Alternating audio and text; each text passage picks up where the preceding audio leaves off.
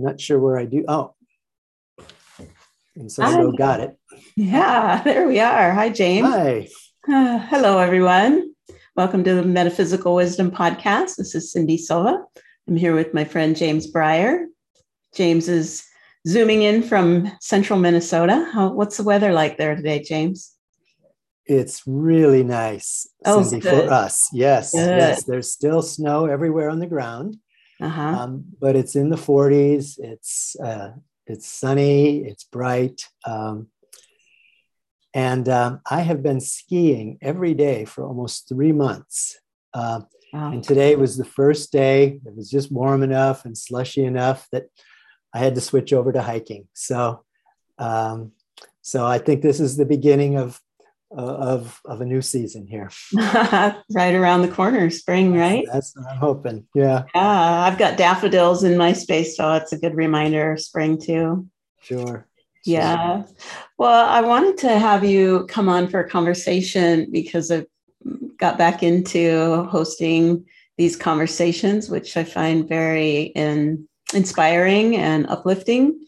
And you were the one who introduced me to Qigong, and I've been having a number of Qigong teachers on and having conversations with them. And I wanted to go back to how I was introduced to Qigong and invite you in for a conversation and let it go from there and see what else arises. But I want to thank you for introducing me to this amazing field of possibility and longevity and all the wonderful gifts that it has brought to my life. And I've been able to become a teacher and share it with others. So your little introduction several years ago, I think it was around 2009, has blossomed into a community and just a lovely experience of exchanging and sharing. So thank you.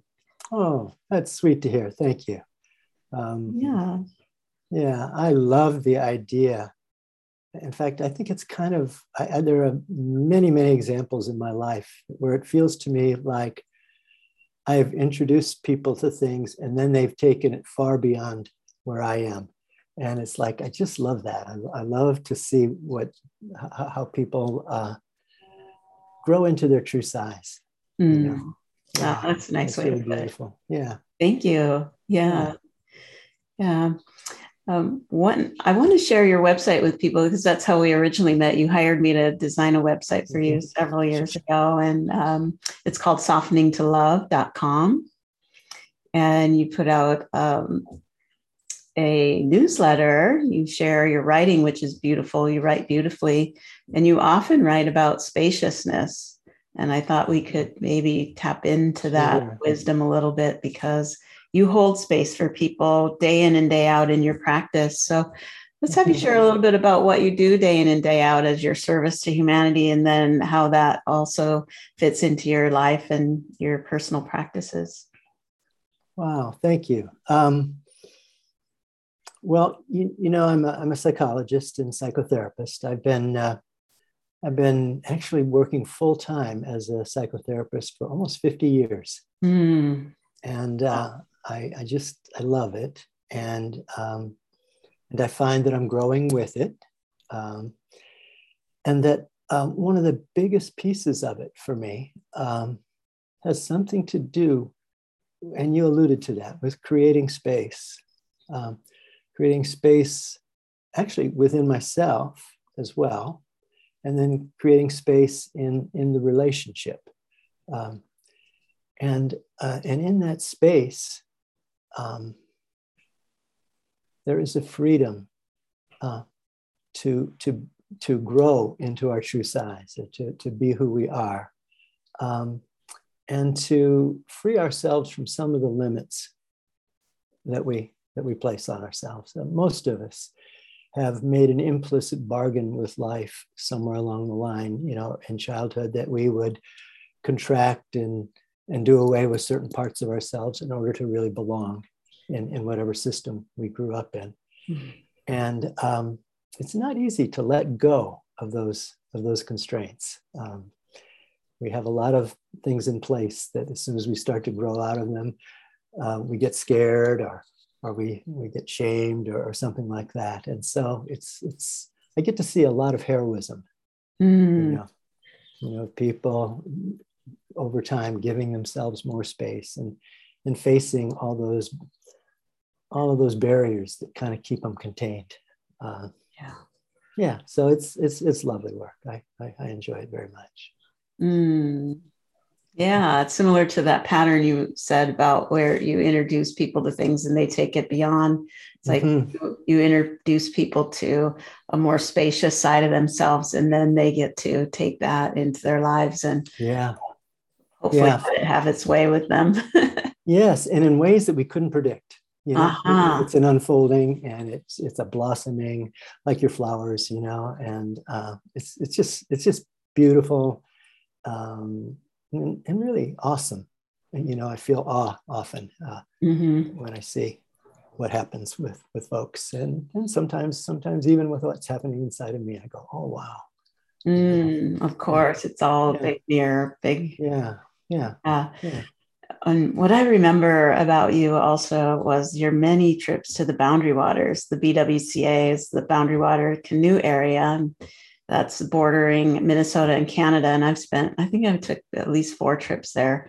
And just the spaciousness there, so transportive. And your connection to nature has just always been something that's a consistent, like you've been very disciplined. I don't know if that's the word because you're so passionate about it. It's not something you have to work at, but you're so consistent in your relationship to nature. And what is the connection there to spaciousness and nature? Wow, lovely for question. You. Yeah, for me. No pressure. Yeah. Here's the word that popped into my mind. I'm a little embarrassed to say it, but God. No. And so that's actually, there's no way to define that concept. But for me, spaciousness is certainly an aspect of that, a vastness of consciousness and love that connects us all. It's a web of energy, and I experience it in my connection with the trees and with the waters and with the birds and the critters and with the beauty. And then, of course, there is some spaciousness even with, you look and there's big sky or big thunderheads, coming in. And so, for example, even at the physical level, solidity, the experience of something being solid, is really a myth that we know now that everything is mostly empty space. But for me, and I think a lot of spiritual folks, that spaciousness is not empty. And so that's really central for me. And so that everywhere in that spaciousness is the energy of love, is the energy that connects us all. And so in that spaciousness, we are not confined, we are limitless in some ways. And I know at the level of our ego, we are quite limited, but there's this other level, where there is no limit. There's a vastness within us and around us that we're just all part of, and all connected in. And it's it touches me. Well, thank you for sharing that. Yeah. They're both available simultaneously, right? This limitation of the ego that can get things done and a vehicle for making things happen. And then this spaciousness that's going nowhere. Yeah. It's like, we've just over-identified with that, getting things done and accomplishing things. And, that it's sort of like the space that's always there that is truly who we are gets sort of put in the background. And as we turn our attention to it, which is all that's really required, is turning our attention to it. And so you really, this is what I see you doing, is turning people's attention towards what's already there. Amen. Who they are. And it's not becoming something. Exactly. We don't have to be somebody else. Yeah. It's pretty futile. Yeah. It's so generous, right? I mean, it's just always there. Like, and there's no, like you said, no limits on it. And I remember, I see you as a very generous person. I remember being young and just new at Human Design, and you invited me into your community. You have a group that you lead, that you've been leading for many, many years. And you invited me in and let me share Human Design with them in your home one day. And I just thought that was really generous. And then you handed me $100 bill after, and I was like, what? I'm getting paid to do this? So I just wanted to tell you, if I didn't already, how that touched me. It really made me think, oh, I could actually make money at this. And and I am making money at it. So I'm glad that you planted that seed of possibility in my perception. And so much to be grateful for. And for sure, Cindy. And I've been, I talked to you about feeling awed as I watched people blossom. I've had that experience with you. It's been a real joy to see. How I see it as really courageous. That whatever constraints we may have had or may have been living with, as we move through those and break through those and maybe love ourselves through them in some ways, accompany ourselves through them. That's what courage is. That's what courage is. There's no courage without fear. Right. I think for me, if I don't have any fear, or I'm not really growing, right? If I'm not challenging. That is one of the ways we know. Yeah. It used to be that fear let us know that something was dangerous, and we better, and that's what it does. It has us be careful and has us turn around and don't go forward or something like that. But fear is also now a kind of an indicator that we must be doing something right. Change our relationship with it. Yeah, exactly. Yeah. Well, speaking of that, okay, go ahead. Yes, go. No, go. I was just thinking, like, right now there is a lot of fear in the collective, right? And maybe it is an invitation to change our relationship to fear, and being someone who holds space for people in times of challenge and transition.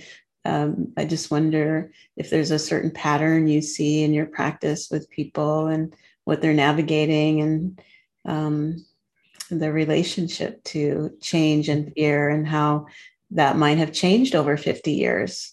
Seems like you've seen some change in psychology and how we address things. And I wonder what stands out for you as a big change in how you hold space for people, if anything. This really brings us full circle, because the shift I see both in my field of psychology and the world of therapy, but also in fits and starts in the larger world, is a movement toward spaciousness. A movement toward being less rigid about roles, less rigid about the way you have to be okay in the world. And I know we get backlash from that. We make some progress in that direction, and then there's some backlash. But I even think about the movement in young people, really allowing a lot more expression of who they are, even in terms of gender identity, a lot of that stuff that's going on right now. And I think there is a movement, and of course, when there's a movement, there's often a counter movement, a kind of a pushback. But I really believe that there is an opening toward more spaciousness that's happening, and I see it a lot, of course, in the spiritual community. you know, Mm-hmm. you know. Yeah, So that would be big. I think so. See, one of the things that I love about spaciousness is that it allows, there's room in spaciousness for the lack of spaciousness. It's like there's room for the ego and its constrictions, and there's room for it all. Right. There's room for it all. Yeah. Paradox. Yes, exactly. Yeah, I There's love room for paradox. Yes. Yeah, both and, not either Both or. and. Yeah. Yeah. Yep. Well, Yep. I like that you brought that up about the gender issue because speaking of spaciousness, I see like everything is consciousness, you know, where you use the word God, and I respect that. I use the word consciousness. Yeah, that's and a good word. Same thing. I love it. Yeah, same thing. Yeah. And so I feel like consciousness is seeking a form that allows its fullest expression. That's a quote by David Bohm. It's not my words, but I really resonate with that quote. Yeah. And if we have an attachment to a particular gender, that's not giving consciousness as much spaciousness and freedom because of all of the limitations we attach to gender and roles and so forth. Yes. So I see it not as, certainly it's not a personal choice. I see it as an evolutionary movement, and how we as a species are being replaced by another species, same human form, but the operating system is different. And you're getting an upgrade, huh? Yeah. It's like the operating system is giving more spaciousness to itself, consciousness. Oh, I love it. To flow and interact and not have this kind of codependent attachment. And, you know, the whole thing about gender had to do with mating and procreation. And there's something about evolving past some of those limitations, I think. So consciousness can really reveal itself without those politics, if you will. Yes. In fact, as you're talking, I can just feel my body just relaxing into the lack of constriction. You know, that consciousness really invites us to open to the deepest parts of ourselves and and welcome them, you know? Yeah. And it's like, you know, I think it's our nature to grow and expand. Right. And many of us live as if that's not true. And we have to just sort of try to pounce on ourselves or pound on ourselves or criticize ourselves to try to get ourselves to grow, you know, and change and expand. And what's maybe one of the most important things I've ever learned is that if I want anything to grow, I have to love it first. I have to create spaciousness. Spaciousness and love are really intertwined in my world. You know, for sure. Because that's the energy of the spaciousness. Yeah. Yeah. Hence the name Soften to Love. Exactly. Yeah. Yeah. That's really the journey for me in a lot of ways is to soften to that energy and make more and more room for it to flow freely within me. Yeah. And soften to know that you are that energy. Soften Absolutely. The delineation between there's a separateness, you know, between what we are and what we're seeking, like to know we are that which we seek and to let go of the seeking and be a finder, you know, in the moment. Like yes. Oh, for sure. There's a cute joke about the people in the temple. We're in the temple here and we're hunting around for the entrance. And we're in it. Yeah. Okay. Why did it take me so long to get that joke? You know, we're looking around. How do you get in the temple? That's a good one. Yeah. Yeah. It's nice. We already are that which we seek. Right. Yeah. And so I've come to think about enlightenment, for example, as not so much an event. I finally got enlightened and now I'm there. Mm-hmm. But more. Did you say, oops? Oops, I finally got enlightened. Oh, yeah. Oops. No, I didn't say oops. It I don't think sounded, I did. Hang on a second. I need some water here. sounded you, it's like you said, oops, I finally got in line. Maybe I did. That's That would be a hilarious. We'll have to great listen Freudian to the replay. slip. Oh, for That was sure. an oops. I wanted to be a seeker. Oh my And gosh. I got enlightened. Oh my gosh. Yes. What I'm coming to see is that that it happens in moments of just being fully present with the spaciousness, with whatever's here. And that we don't stay there.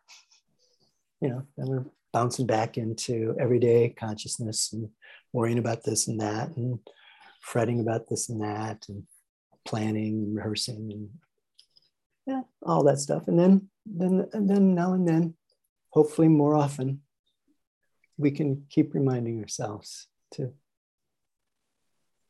I guess, all's well. Yeah. I think there was a moment when I had an enlightening moment when I realized what I was seeking. I'm a seeker. I've been a seeker. Sure. I guess I realized what I was seeking was to no longer be seeking. Yes. And what I realized is that wasn't going to happen in the future. It had to happen right now. It can only happen right now. Yeah. Yeah. So I called off the search. Oh, cool. But I'm still exploring.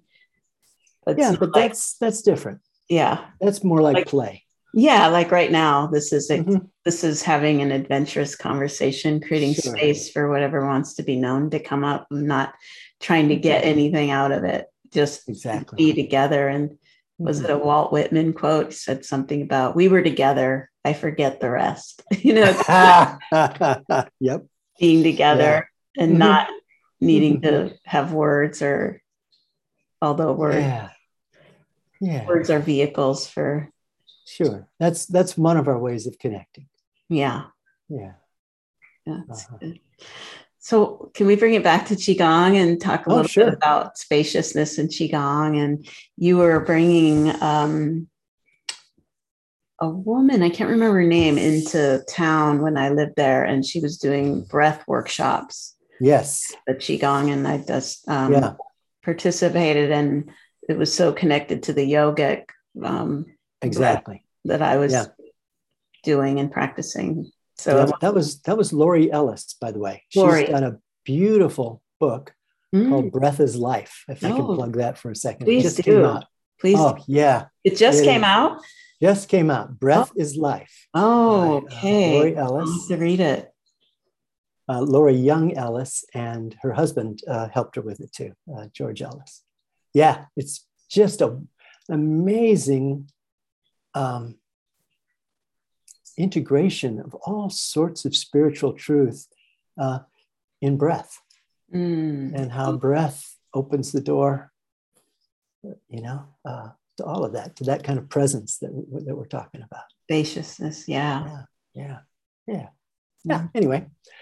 Anyway, so you mentioned her, and then you wanted to ask something about. Yeah, how did you get introduced to Qigong, and how does that fit in your connection to nature and?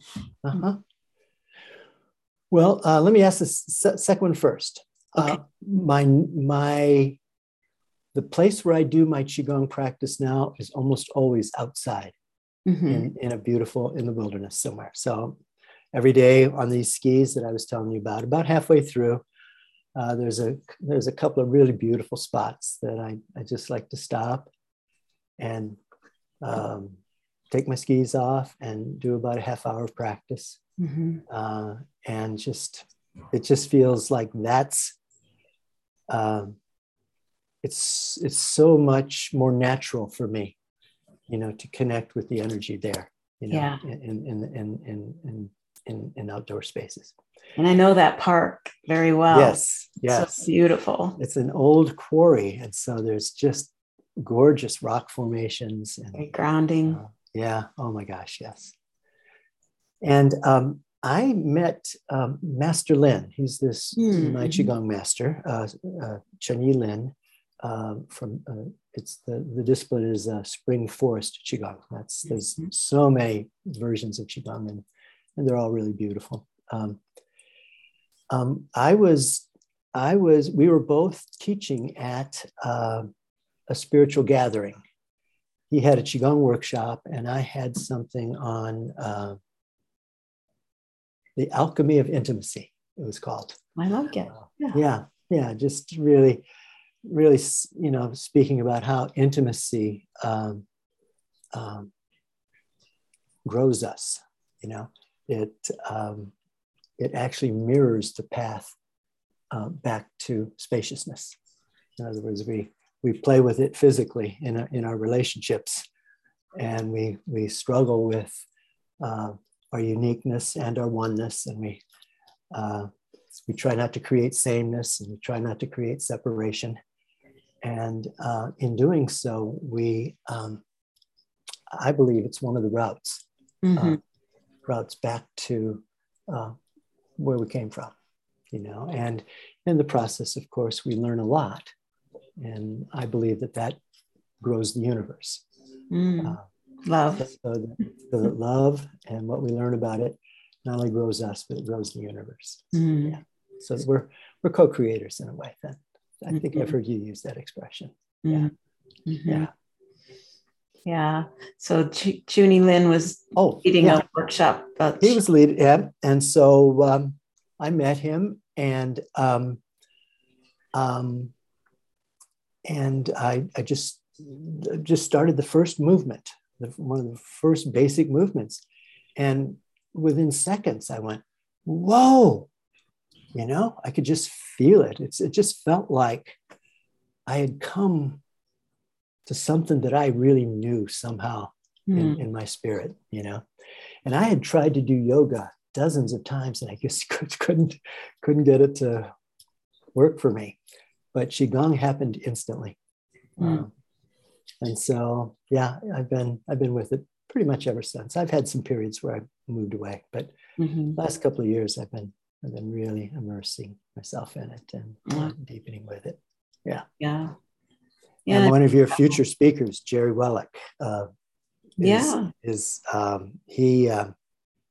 you're going to really love talking with him about that. He's gone really deeply. Yeah. Thank you for that introduction. Yeah. Sure. We did speak briefly, and we're going to speak next week. So I look forward to capturing, recording that conversation for the benefit of everyone. He's had some great success with Qigong for his health, and he's teaching now, and so lovely. And he's been with it for over 20 years. So I'd love to dip into that wisdom and have him share it. And so thank you again for that introduction. Sure. And I think I don't remember if you introduced me to Richard Chandler, or was it the other way around? I don't remember, but Richard was my first yoga teacher. And I had a conversation with him a while back. And I remember the three of us at the park one day doing yoga. Yeah, he's a longtime friend as well. That's nice. Fun to reconnect with both of you. Yeah. So one of the things that happens with Qigong, and Master Lin's teaching has deepened over the 20 years that I've been with him as well. And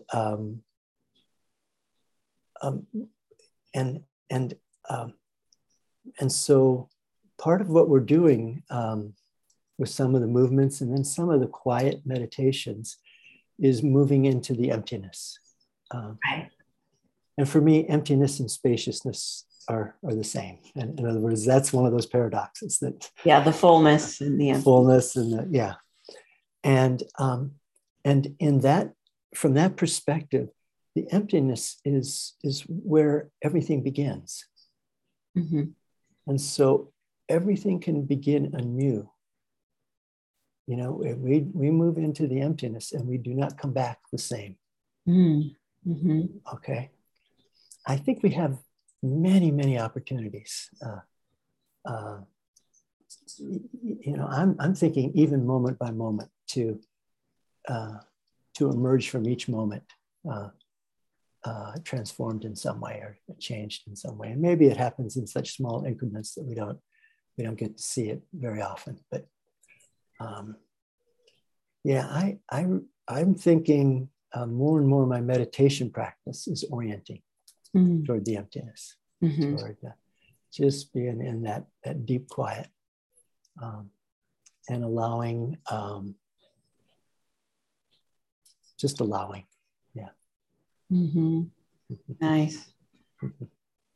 Yeah. Thank you for sharing that. It's nice. I know you've practiced and tried a lot of different things over the years. And so I'm just feeling into the phases of life, right? And everyone's interested in different things in phases. Like when you first introduced me to Qigong, and I'm guessing it was 2009. I don't know. I wasn't ready for it. I wasn't, It was too slow for me, and I couldn't feel the energy. And so I assumed it wasn't working. And I run into that with students now. If they don't feel it, they're concerned, and I will often say, well, do you feel more relaxed, or do you feel more calm? Or do you notice a change in your mental or emotional energy? And they say, oh, yeah. So, well, then you're feeling the energy. Good. That's a good reframe for sure. Yeah. And that really helps people go, oh, there is a shift, and the big piece that I'm really wanting to bring awareness to is when we practice in a group in nature, and the compounding effect of a communal practice with the community of nature, all the elements, is something that we can't replicate on our own. No. I think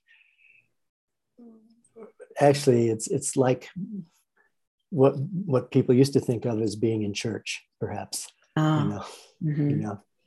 It's fellowship. Yeah. And yes, exactly. And a sacred space. Yeah. It's like we're going nowhere together. Yes.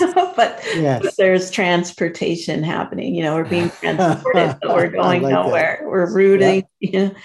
And like you said, the space is full of chi. It's just full of life force. And as we're moving our arms and drawing it towards our body and directing it, the body is just like this sponge eating it up, right? Like our mind could be oriented to some other direction, but the body is just, anytime we place our attention on the body, there's less anxiety. I've noticed within myself, and having had some surgeries that created PTSD, and coming back from that, just recognizing how anxious the body is when our mind is always somewhere other than the present, and just sitting up straight, taking a breath and calling our attention back to the body. It's like, stroking your dog's back and letting it know, I'm here, I'm home, I see you. It's like that. It's such a beautiful companionship with our own being. Yeah. That's a nice way with our body. Yes. Yes. And that's a word that I'm thinking of to describe so many of our journeys, that we're not alone, that we're in companionship, and that as we open more deeply to the companionship of the journey, it is deeply soothing, and for sure the body knows. The body is, I believe, by far the smartest part of us, in these ways, for sure. These ways. Yeah, I feel like there is a rise in, at least, the bubble that I float around in, if you will, because I know I live in a bubble. I'll admit that. And more people that I'm aware of are leaning more towards that yin energy of softening, of acknowledging that there's more to life than we can see and know through our senses, physical senses, and that there's this other sense that's below, if you will, the physical senses, that's coming online in a more receptive way, a more it's been sort of dormant, it feels like to me in my own system. And it, for different reasons, conditioning, individually and collectively, that part got sort of shut down. And now it's coming back online. And as I trust it and nurture it, I see how relevant it is and how accurate it is and how playful, actually. It's sort of like learning a new language to be in companionship with this sensitive creature. And just, really wanting to, it's like meeting someone and you really want to get to know them more because there's something there in that relationship that is mutually beneficial. Yeah. Yeah. Oh my gosh. I don't know how, there's not a whole lot I can add to that, Cindy. That was beautiful. Oh. I'm really, I'm back on that notion that it's in companionship and in relationship, which we all are. It's an, opening to that companionship and to that relationship that we find ourselves expanding. We find ourselves, again, letting go of some of those limits so that that more and more we are, that all of life, all of love, all of wisdom is accessible as we soften and we companion and we listen and we, in a way, we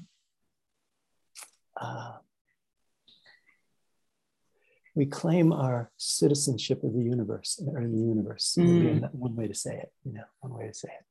Yeah, thank you. Yeah.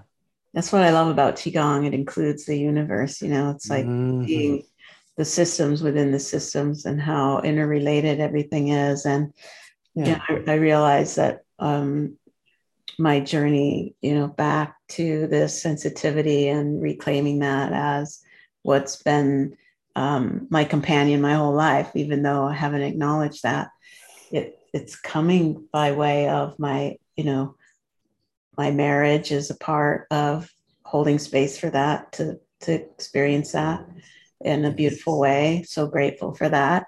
And then the community of people that surround me and draw out of me and hold space for me to show up and share, they're all holding space for that relationship in me. And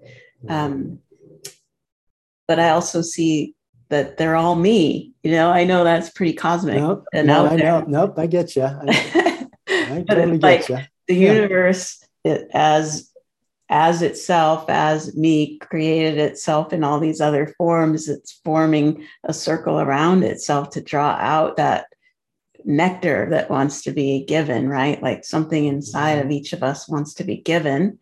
And we have to attract like we never give our gift to the world alone. We need a team, right? We need just like when giving birth, you assemble a team to help you bring that life into the world, right? And then there's a team that carries that child out into the world. And it's never done solo. There's nothing. Yeah. So, I love that notion. We help each other far more than we could possibly know. Yeah. On this journey. Wow. And so you're speaking really about honoring this relatedness. And there's a lot in our, especially in Western culture, maybe in particular the United States version of it, of this individuality. We just so admire the individual who makes it all happen, and usually it's himself.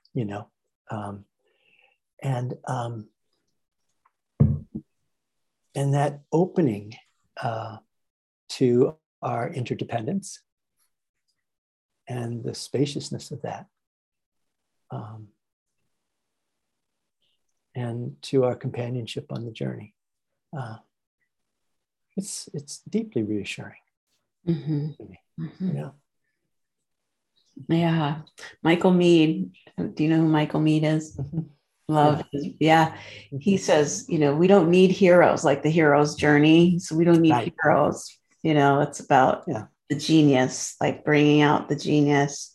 Mm-hmm. So he makes a distinction between like exactly what you're saying, like the individual is more the hero, like the one who rises up and saves. But Mm-hmm. the genius is what belongs to everyone, that's unique inside of us. Exactly.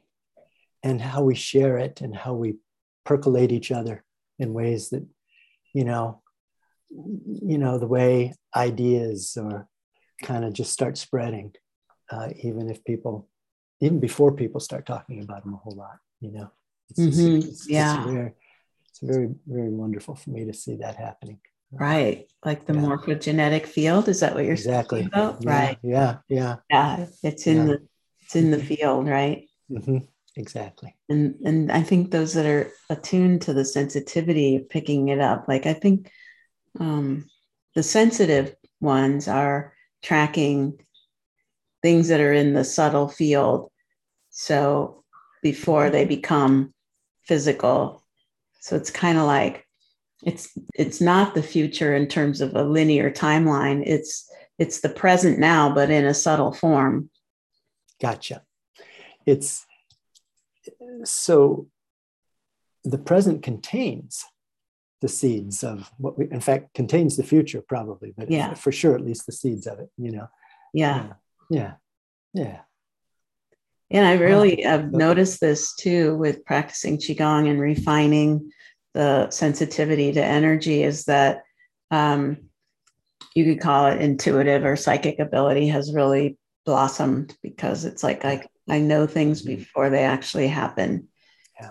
But it's because it's already happened in the etheric, it's in the energy field, it's already taken shape. And so there's something about our sensibility, if you will, on these subtler levels that comes online when we slow down. And so I want to speak a little bit about the connection between slowing down and spaciousness. Like spaciousness is always there, but the way to access it feels to me one of the doorways is slowing down. Beautifully said. Yes. I think of spaciousness as something that's very quiet. Mm-hmm. And the stuff that's going on in our minds is noisy. And so it's very difficult to access the spaciousness, when we're in the midst of our noise. And so that's why I think, at least for the stage that I'm at in life, practice is really necessary. Practice quieting, devoting time for quieting and doing nothing. Mm-hmm. And then it really does develop our acuity, our ability to hear. I'm kind of an auditory person, so I will use that kind of language. For me, it's listening deeply. It's listening to, and that's part of my Qigong practice every day. One of the things that we do in Qigong is at the end, you harvest the energy in this tradition, and you do a bunch of taps and pats and rubs and things like that. And one of the rubs is you take your earlobes and you massage your earlobe, your ears all the way down and tug on the earlobe. But I'm out in the winter here with these big mitts on, and so what I've done instead is just put them over my ears and just invite myself to listen deeply, listen ever more deeply. And so I've kind of adapted that one, and I think that's really important. I think it's the quiet. So the quiet and the slowing down, for sure. Yeah. Thank you for sharing that. Mm-hmm. Yeah, I think putting there's so much, like I'm a visual person. Okay. So for me, closing the eyes is about turning off the visual distraction to get quiet. Mm-hmm. But also closing the eyes and covering the ears, that'd be a double, double Yes. first class ticket. Yes. And you know what I'm doing when I do this, though? It's not I'm trying to block out sound. What I'm doing is sending energy from the palms, that heart energy from the palms just into the ears and trying to go into my spiritual ears that way. Who knows? That's not something I read somewhere. It just felt right to do, All the better. Yeah. All the better that you didn't read it somewhere. You're trusting your own instinct. Mm-hmm. Yeah. Well, I love what you're sharing because I get this, of course, I said I'm visual. I see you, cross country skiing, working out all the stagnation, right? You're building up heat, you're moving, and then you're pausing and doing your practice. So you're the decongesting and the tonifying and then the flowing. It's all built in. Wow. Thank you. I know I like it. That's for sure. And I think that's a good way of explaining why it feels so good, Yeah.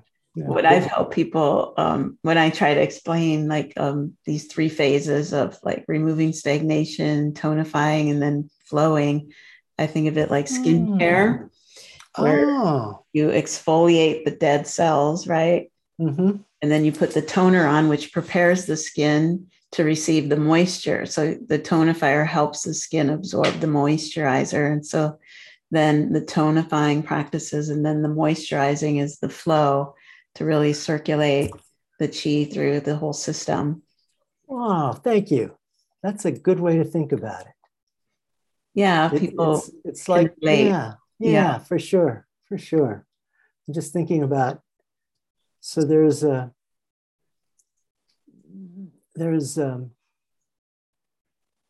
of a cleansing first, and kind of getting rid of the old in some ways. Yeah, I mean, especially for someone like you, when you sit with people, your field is absorbing a lot of what you hear because you're auditory. And I would imagine your work, has really made you auditory and visual. But this is like a daily practice, just like taking a shower, the physical hygiene. We have to do energy hygiene because even if we're not physically dirty, our energy field might have other sticky kind of energies that like to attach, right? Especially a psychotherapist, I would imagine you need to decongest that field every day in some way. No, for sure. I think without that, there's no way I'd have 48 and a half years under my belt here. Yeah. For sure. Yeah. And looking as good as you look. Thank you. Yeah. Well, I had a thought and it just vanished. So I'll that happens. That happens a lot here. Yeah. Oh my. Yeah. Well, any other thoughts popping in as we come to the close and that you'd like people to know about or share? Here's what just popped in. I'm going to invite us to trust ourselves and to trust life. Trust the unfolding. Yeah. And to honor the fact that we may not understand it, we may not like it, and that's just part of it, of course, and make space for that too. But really for us to be careful about old stories and not to let them run the show, not to give them too much airtime, as a mercy to ourselves. It's like, this actually brings me back to the thought that I forgot. It's spiritual nutrition. Not taking in and spending all kinds of time and energy with stories that really aren't kind for us or to life. Mm. Yeah. So kind of trusting the goodness, trusting the beauty, and trusting the flow, trusting that we're all on the journey, and we don't have to know where it's, what we're doing really too much. I like it. Reminds me of an evolutionary term called transcend and include. So you transcend your story, but you include what's useful, right? What you gain, so that you don't repeat the same pattern. Yeah. Yeah. And you may have to repeat it a whole bunch before it gets clear that it's not working. That's right. That's part of the deal. The universe is patient with us, and Yeah. Yeah. Yeah. And I would add, again, this is a little bit more esoteric, but to not take it personal, not take anything personal, because it's not about us, right? Like, sweet. I just feel like consciousness is having an experience through each of us as an instrument of its many-armed avatar, right? It's one being in these many different forms experiencing itself and relating to itself. And it doesn't judge a good or a bad experience. It's all information. It's all useful. And it's not personal. But when we make it personal, like if we're an instrument that's predetermined to have a lot of trial and error, because that's our nature, we could take that personal and be hard on ourselves that we're not getting it right, when in fact we're providing a lot of, this instrument's providing a lot of data for consciousness about what doesn't work. Exactly. Yes. I love that. Yeah. Thank you. Yeah. So more playfulness. Absolutely. So we don't have to, be quite so serious. It's, there are levels where there's kind of life and death going on, but at another level, it's just all life. Mm. Yeah. Well, thank you for your time. This has been fun. Thank you. I didn't know what to expect. I just thought, well, let's show up and see what happens. And I like that we went in this direction. And okay, well, that was a good plan, Cindy. I love the format of this, and I love the way we just kind of ambled around together. Amble around. Yeah, really cool. Excellent. All right, James. Well, thanks again. And find out more about James's newsletter at soften2love.com. Softening. Okay. Softening to love. No, wait. Softening2love.com. And then I've got all the writings archived there someplace. I think you can find them on one of those bars on top. Say if you want to do that. Great. All right. Well, thank you all for tuning in. I appreciate your time and support, and have a great rest of your day. Bye for now. Thanks again, James. Really pleasure to be with you. Blessings.